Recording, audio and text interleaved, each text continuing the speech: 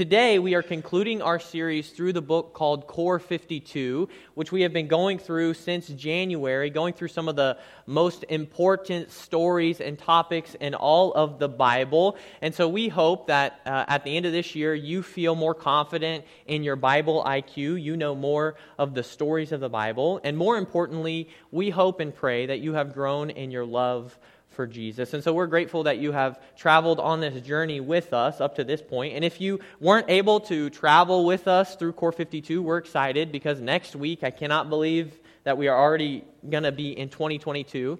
And so next week, we are starting a new series throughout the whole year. We're talking about journeying with Jesus. And so we want to invite you back next week as we start that in 2022. Still crazy for me to actually say that. But since we are finishing up our series through Core 52, it's gotten me thinking about some of the endings of some of my favorite stories.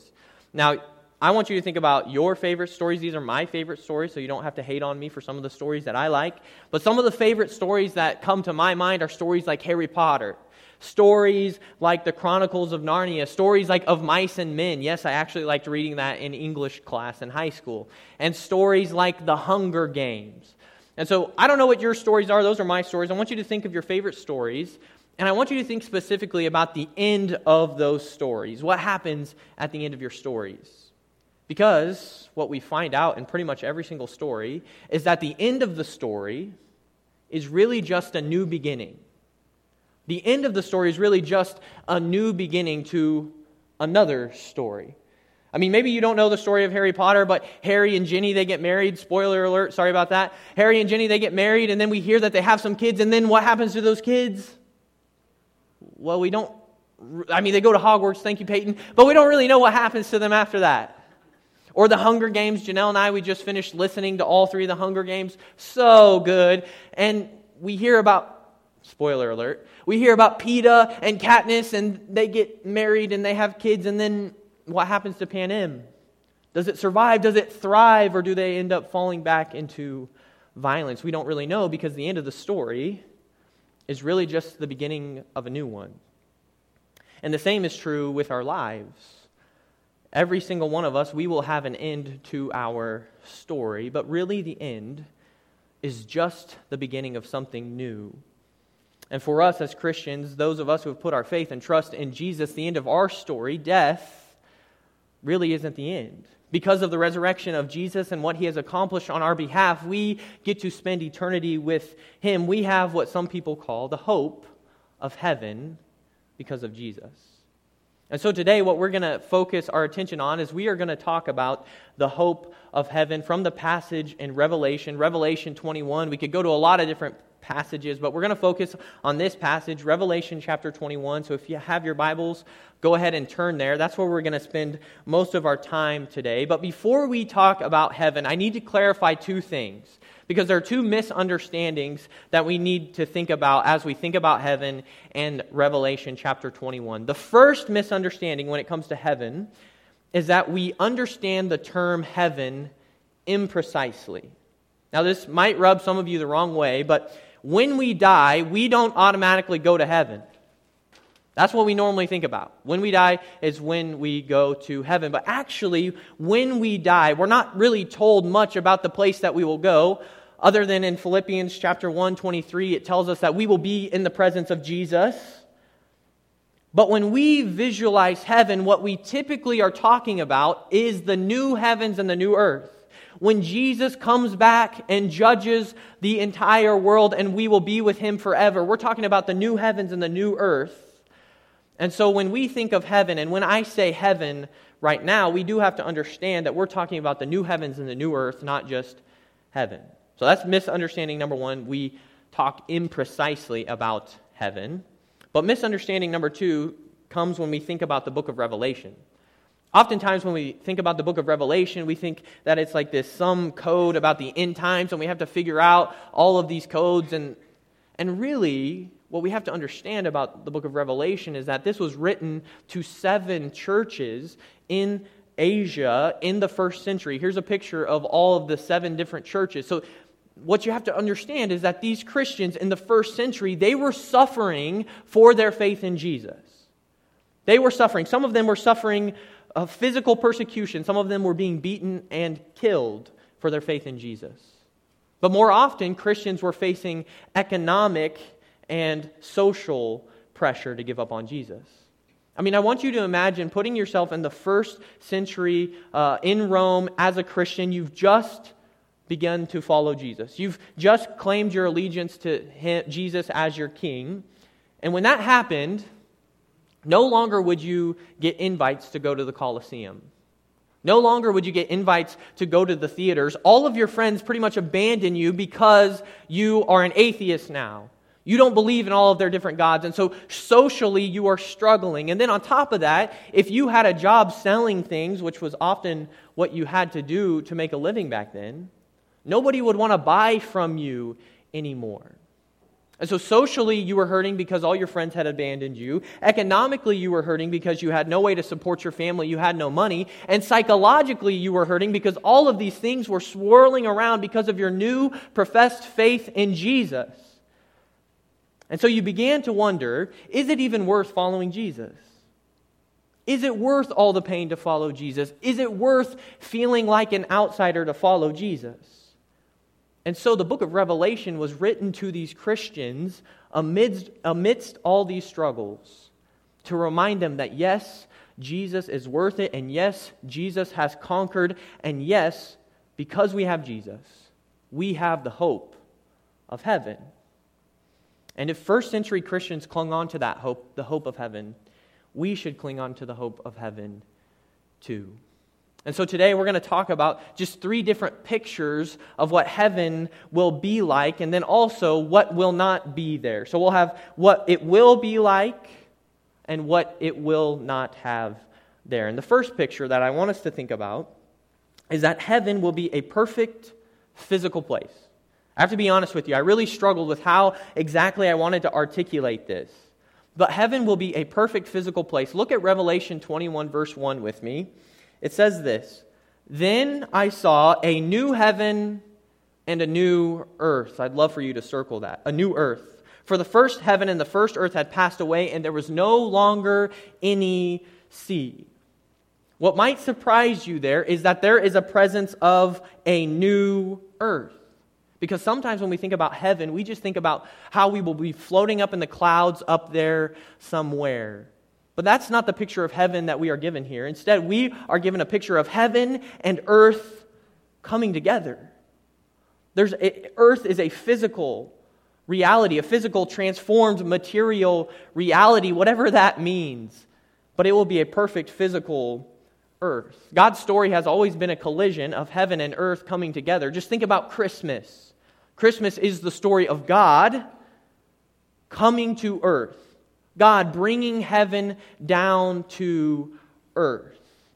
God has always been in the business of bringing heaven down to earth. And Jesus, one of his most famous prayers, and the prayer that he loved to pray the most, the Our Father prayer. Many of you know it. Our Father, ... And Jesus says, "Your kingdom come, your will be done on earth as it is in heaven." God is in the business of bringing heaven and earth together, and at the end of our story, it will be a perfect earth and a perfect heaven together. And now thinking about the earthiness of heaven actually gets me excited because there are a lot of good things about our earth. I mean, there are a lot of things in this world that I love. Like, I love in the mornings waking up and smelling coffee. Or I love smelling Janelle's chocolate chip cookies in the oven. I love seeing a beautiful sunset or a sunrise or seeing the Rocky Mountains in all of their majesty. I love feeling a cool breeze on my face and a hug from someone I love. I love hearing the birds chirping in the morning and someone who's got a beautiful voice singing. The earthiness of heaven gets me excited because I truly believe that in the new heavens and in the new earth, the earthiness of heaven will be even greater than what we have here. It will be an extension of the good things that we have, and they will be even greater. And what's so fascinating about the Bible is that it really doesn't give us a lot to work with when thinking about the earthiness of heaven. What we really have to work with is the resurrected body of Jesus. So after Jesus, he died on the cross for us. He resurrected after 3 days. And Jesus, he had a physical body. And in fact, he was able to eat fish, and he still had scars on his hands and in his side. He could be touched. But at the same time, his glorified, transformed, resurrected body could also walk through walls. And Jesus actually says that he is going to do the same thing to us. In Philippians chapter 3, verse 21, it tells us that Jesus will transform our lowly bodies so that they can be like his glorious body. And so there's no doubt that there's this heavenly, transformed, glorified part of heaven, but also with this earthiness of heaven that I think sometimes we forget to focus on and think about. Heaven will be a perfect physical place, whatever that means. And I want you to notice what will not be there. The very end of verse 1, it tells us that there will no longer be any seas. The heaven will be a perfect physical place, and it will not have any seas there. And I know some of you out there, you're beach bodies, and so you're thinking to yourself, well, if there's no beach in heaven, then I don't want to be there. Well, what you have to understand is that in the first century, when they viewed the seas, what they saw was evil and chaos. I mean, I didn't know this, but back in, I did know this part. Back in the first century, they didn't have any submarines. I knew that part. But I didn't know that even today, we have only explored 5% of the Earth's oceans.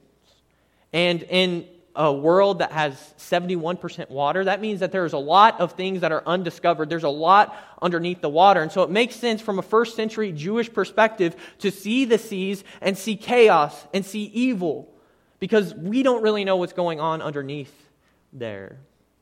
And so John, from this first century Jewish perspective, he tells us that in the new heavens and in the new earth, there will be no seas. There will be no evil. Can you imagine a world without evil? Can you imagine a world without addictions and abuse, a world without sexual trafficking and rape, a world without gossip and hate and murder? John tells us that all of these and all other evils will cease to exist. And in their place will be experiences that are even greater than the greatest experiences that we have right here and right now. Heaven will be a perfect physical place, and it will not have any seas. It will not have any evil. The second picture I want us to see is that heaven will be full of God's people. Heaven will be full of God's people. Look at verse 2 with me. It says, I saw the holy city, the new Jerusalem, coming down out of heaven from God, prepared as a bride, beautifully dressed for her husband. So here we're actually given two metaphors of what heaven will be like. First, he says it's like a city coming down that is like a bride coming down. And if you want to read more about what the city will be like, read Revelation chapter 22. We don't have enough time to go there today. I'm already going to be here for another 50 minutes. Just kidding, it won't be that long. So if you want to read about the city, Revelation 22. But what I want to focus on is the bride of Christ coming down. Because throughout the New Testament, when we read about the bride of Christ, we're talking about the church. We are talking about God's holy people. In fact, in Revelation chapter 19, this becomes clear to us in verses 7 and 9. This is at the wedding supper of the Lamb is what it's called. And it says this, let us rejoice and be glad and give him glory, for the wedding of the Lamb has come, and his bride has made herself ready. So who is this bride? It says, fine linen, bright and clean, were given to her to wear. She had a beautiful white dress on. Fine linen stands for the righteous acts of who? Of God's holy people. The bride here is the church. The bride is God's people. And that means that heaven will be full of all kinds of different people from all different backgrounds and different time periods and different places and different skin colors. All of these different people will be in heaven with us. And so it gets me pretty excited to think about some of the people that I will get to see in heaven. People like some of the saints of old, like Peter and Paul and John. People like Moses and Abraham, Joshua and Daniel. Those people, it's going to be so exciting to just go talk to them about their experience of God. And then I'm also pretty excited to see people like my grandma. My grandma Anita, who I never saw because she passed away when my dad was only 12. And I know she was a follower of Jesus, and so I'm pretty confident I will see her there. Maybe for you it's a loved one like that you're excited to see. Or maybe for you it was a grandparent or a parent, a mom or a dad. Maybe it was an old Sunday school teacher or a youth pastor. Maybe it was a friend of yours who helped you on this journey with Jesus, but you didn't get to spend a lot of time with them. In the new heavens and new earth, we will be able to be there with them because the bride of Christ is the church. The bride of Christ is God's people from all times and all backgrounds. I love this image that we're given here of the bride of Christ because if I'm honest with you, I'm kind of a sap. Yeah, I like romantic movies and I like performing, officiating weddings. So I'm 26 now, and what that means is that pretty much all my friends around my age and the people in my family around my age, they're all getting married around this time. And so since I'm pretty much the only pastor that they know, I normally get asked to officiate the wedding. And so I typically say yes. And so I love officiating weddings. Some preachers will tell you they do not like doing that. I actually do enjoy it. There's a lot of moments in the wedding that I enjoy. I love the moments where they get the first kiss. That's always a beautiful moment. I love when they say their vows to one another, that they're going to be by each other's side forever. That's always a cool moment. I love when they cut the cake because, if I'm honest with you, I love wedding cake. I think it's the best cake out there. Can I get an amen? And so that's one of my favorite moments too. But my favorite moment in a wedding is the moment when the bride begins to walk down the aisle. Because at that moment, I always look at the groom. And almost every single time, the groom has a tear streaming down his face because he is full of love and joy for his bride who is coming down the aisle. Church, I want you to envision Jesus as the groom, welcoming you and me and the church home full of love and full of joy. And men who have stood there and been married before, I want you to think about that feeling of love that you had towards your wife and then multiply that times 1,000,000. Because that's how Jesus feels towards you and me, and that's why he brings us to heaven with him. It's a beautiful, astounding picture, but it really should surprise us. Because in the Bible, what we find out is that God's people are constantly turning their back on him. They are constantly rebelling against him. In fact, it tells us many times that God's people are called prostitutes, and a word that rhymes with pores. I'll let you fill it in.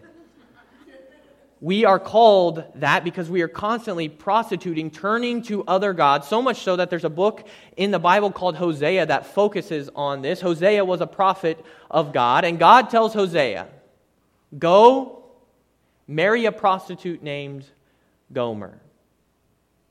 And so Hosea obeys him, finds this woman named Gomer, this prostitute, buys her out of prostitution, marries her, starts a family with her, and everything seems to be going okay until she goes back into the life that she had before. And then God says to Hosea one more time, go again. Go find your wife, buy her back, and love her. Why would God call Hosea to do something like this? Well, we find out about it in Hosea chapter 3, verse 1. The Lord said to me, go, show your love to your wife again, though she is loved by another man and is an adulteress. Love her as the Lord loves the Israelites, though they turn to other gods. Hosea's love for Gomer is an example of God's love for the church, of God's love for you and me. Because whether or not we like to acknowledge it, we are like Gomer, who stray away from Jesus. We are like the prodigal son in Luke chapter 15, who has squandered all the good gifts that God has given us, and yet God loves us enough to welcome us home with his embrace of love and grace and forgiveness. And he allows us to spend eternity with Him.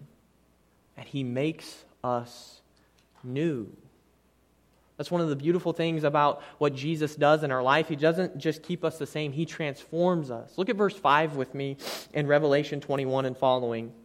It says, "He who was seated on the throne said, 'I am making everything new.' Then He said, 'Write this down, for these words are trustworthy and true.' He said to me, 'It is done. I am the Alpha and the Omega, the beginning and the end.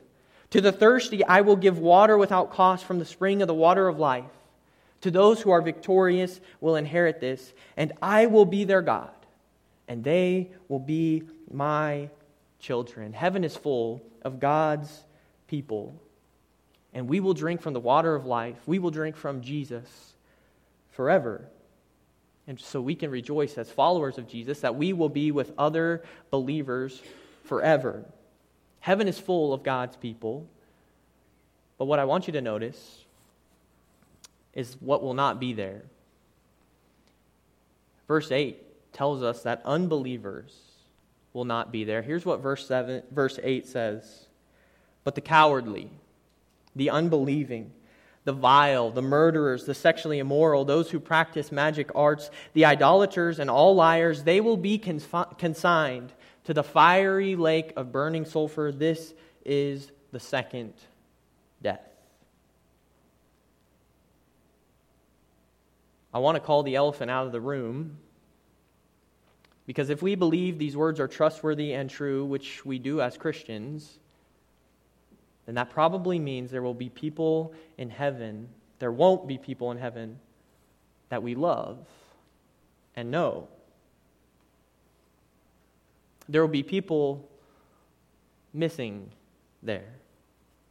So I want us to think for a moment, what is the difference between those who are victorious in verse 7 and those who are unbelieving in verse 8? Because the truth is, if we read verse 8 slowly and honestly and self-reflectively, we would see ourselves in that list. Look back at verse 8 with me.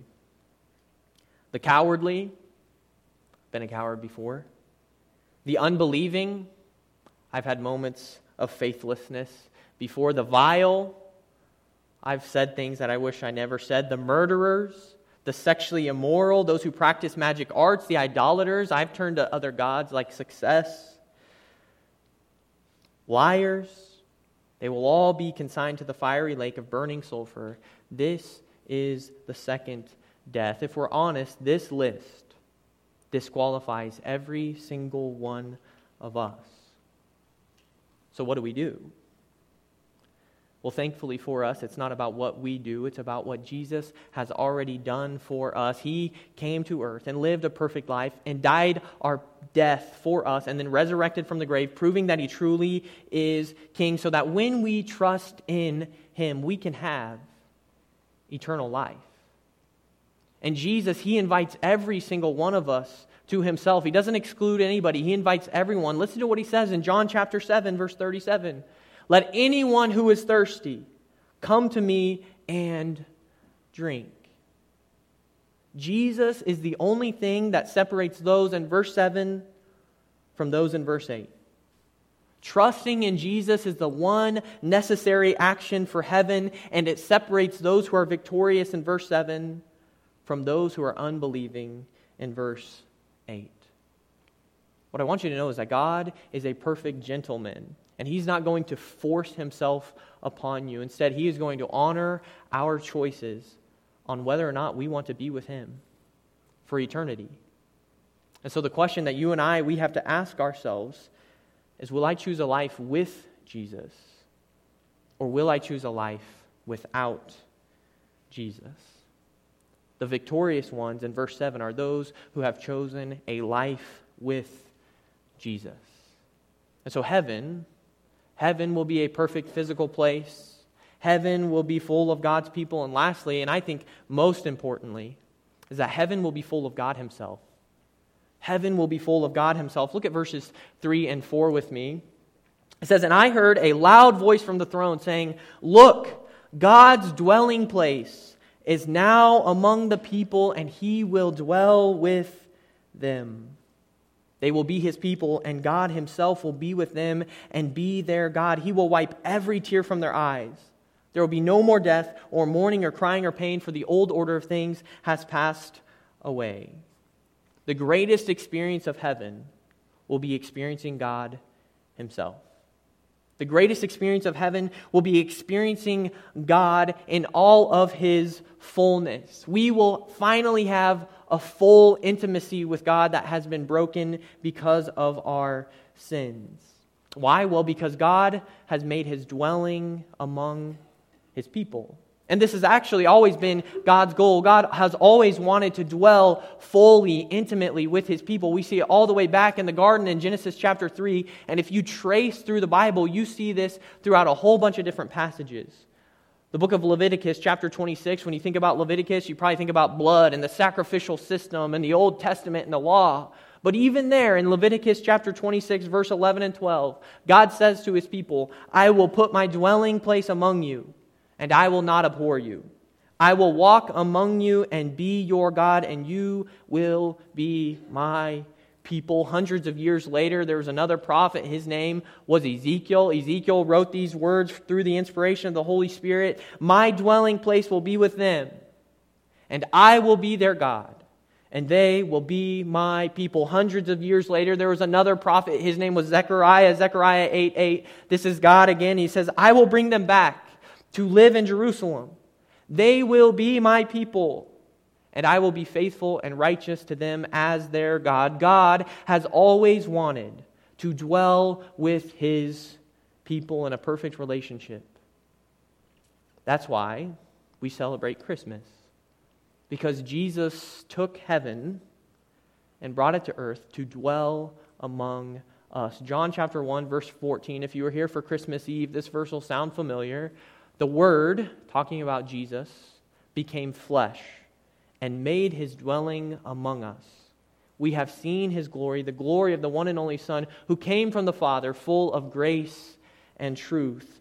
God has always wanted to dwell with his people in a perfect relationship, but we continued to screw it all up.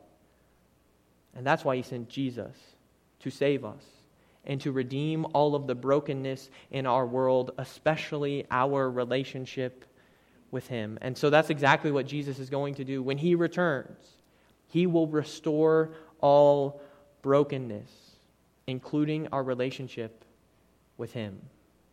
Many of you know that eternal life starts now. You have a relationship with Jesus now, but there are some obstacles in the way to where we only know God in part. 1 Corinthians, Paul talks about that. He says there is coming a day where we will no longer see God in part, but we will see him fully. Our sin, our flesh, and the devil, they try and take us away from God and knowing him fully. But what's so beautiful about heaven is that all that separates us from God and knowing him fully will be separated, will be gone. It will cease. Look at verse 4 with me. It says, "He will wipe every tear from their eye. There will be no more death, or mourning, or crying, or pain." I made a list this week of the things that will no longer be in heaven.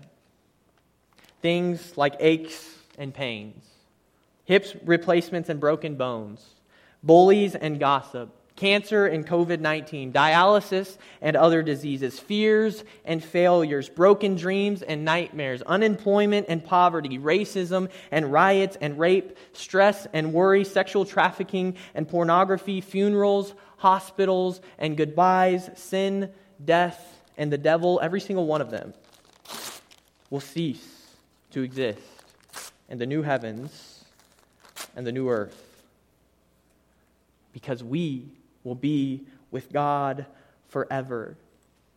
And the greatest gift that we will get to experience is being with God himself. Here's what I want you to remember this morning, is that Jesus came to earth to be with us so that we could be with him forever. Jesus came to earth to be with us so that we could be with him forever, and that is the greatest gift that we could ever be given.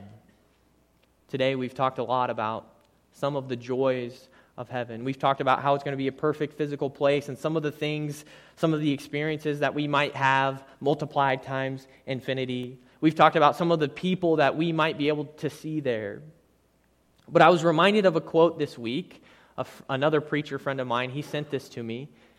It's a quote from John Pastor, a minister up in Minnesota. And listen to these words. John Piper says this. He says, "The critical question for our generation and for every generation is this: if you could have heaven with no sickness and with all the friends you ever had on earth and all the food you ever liked and all the leisure activities you ever enjoyed and all the natural beauties you ever saw and all the physical pleasures you ever tasked and no human conflict or any natural disasters." Pretty cool place. Could you be satisfied with heaven if Christ was not there? Could you be satisfied with heaven if Christ was not there? Every single one of us needs to ask that question. Because more than anything else, the greatest gift that we will have in heaven is God Himself. Jesus came to earth to be with us so that we could be with Him forever. Are you excited about spending eternity with Christ? Let's pray together. Dear Heavenly Father, we love You so much, and what a joy and blessing to talk about the hope of heaven and all of the good gifts that You have given us here that will be even greater in the new heavens and new earth. I pray, Lord Jesus, that Your Holy Spirit would be working in our heart in the moments when we feel like giving up on You, Jesus. Remind us that You've conquered the grave and that we have the hope of heaven. Help us to cling on to You, Jesus. It's in Your powerful name that we pray. Amen.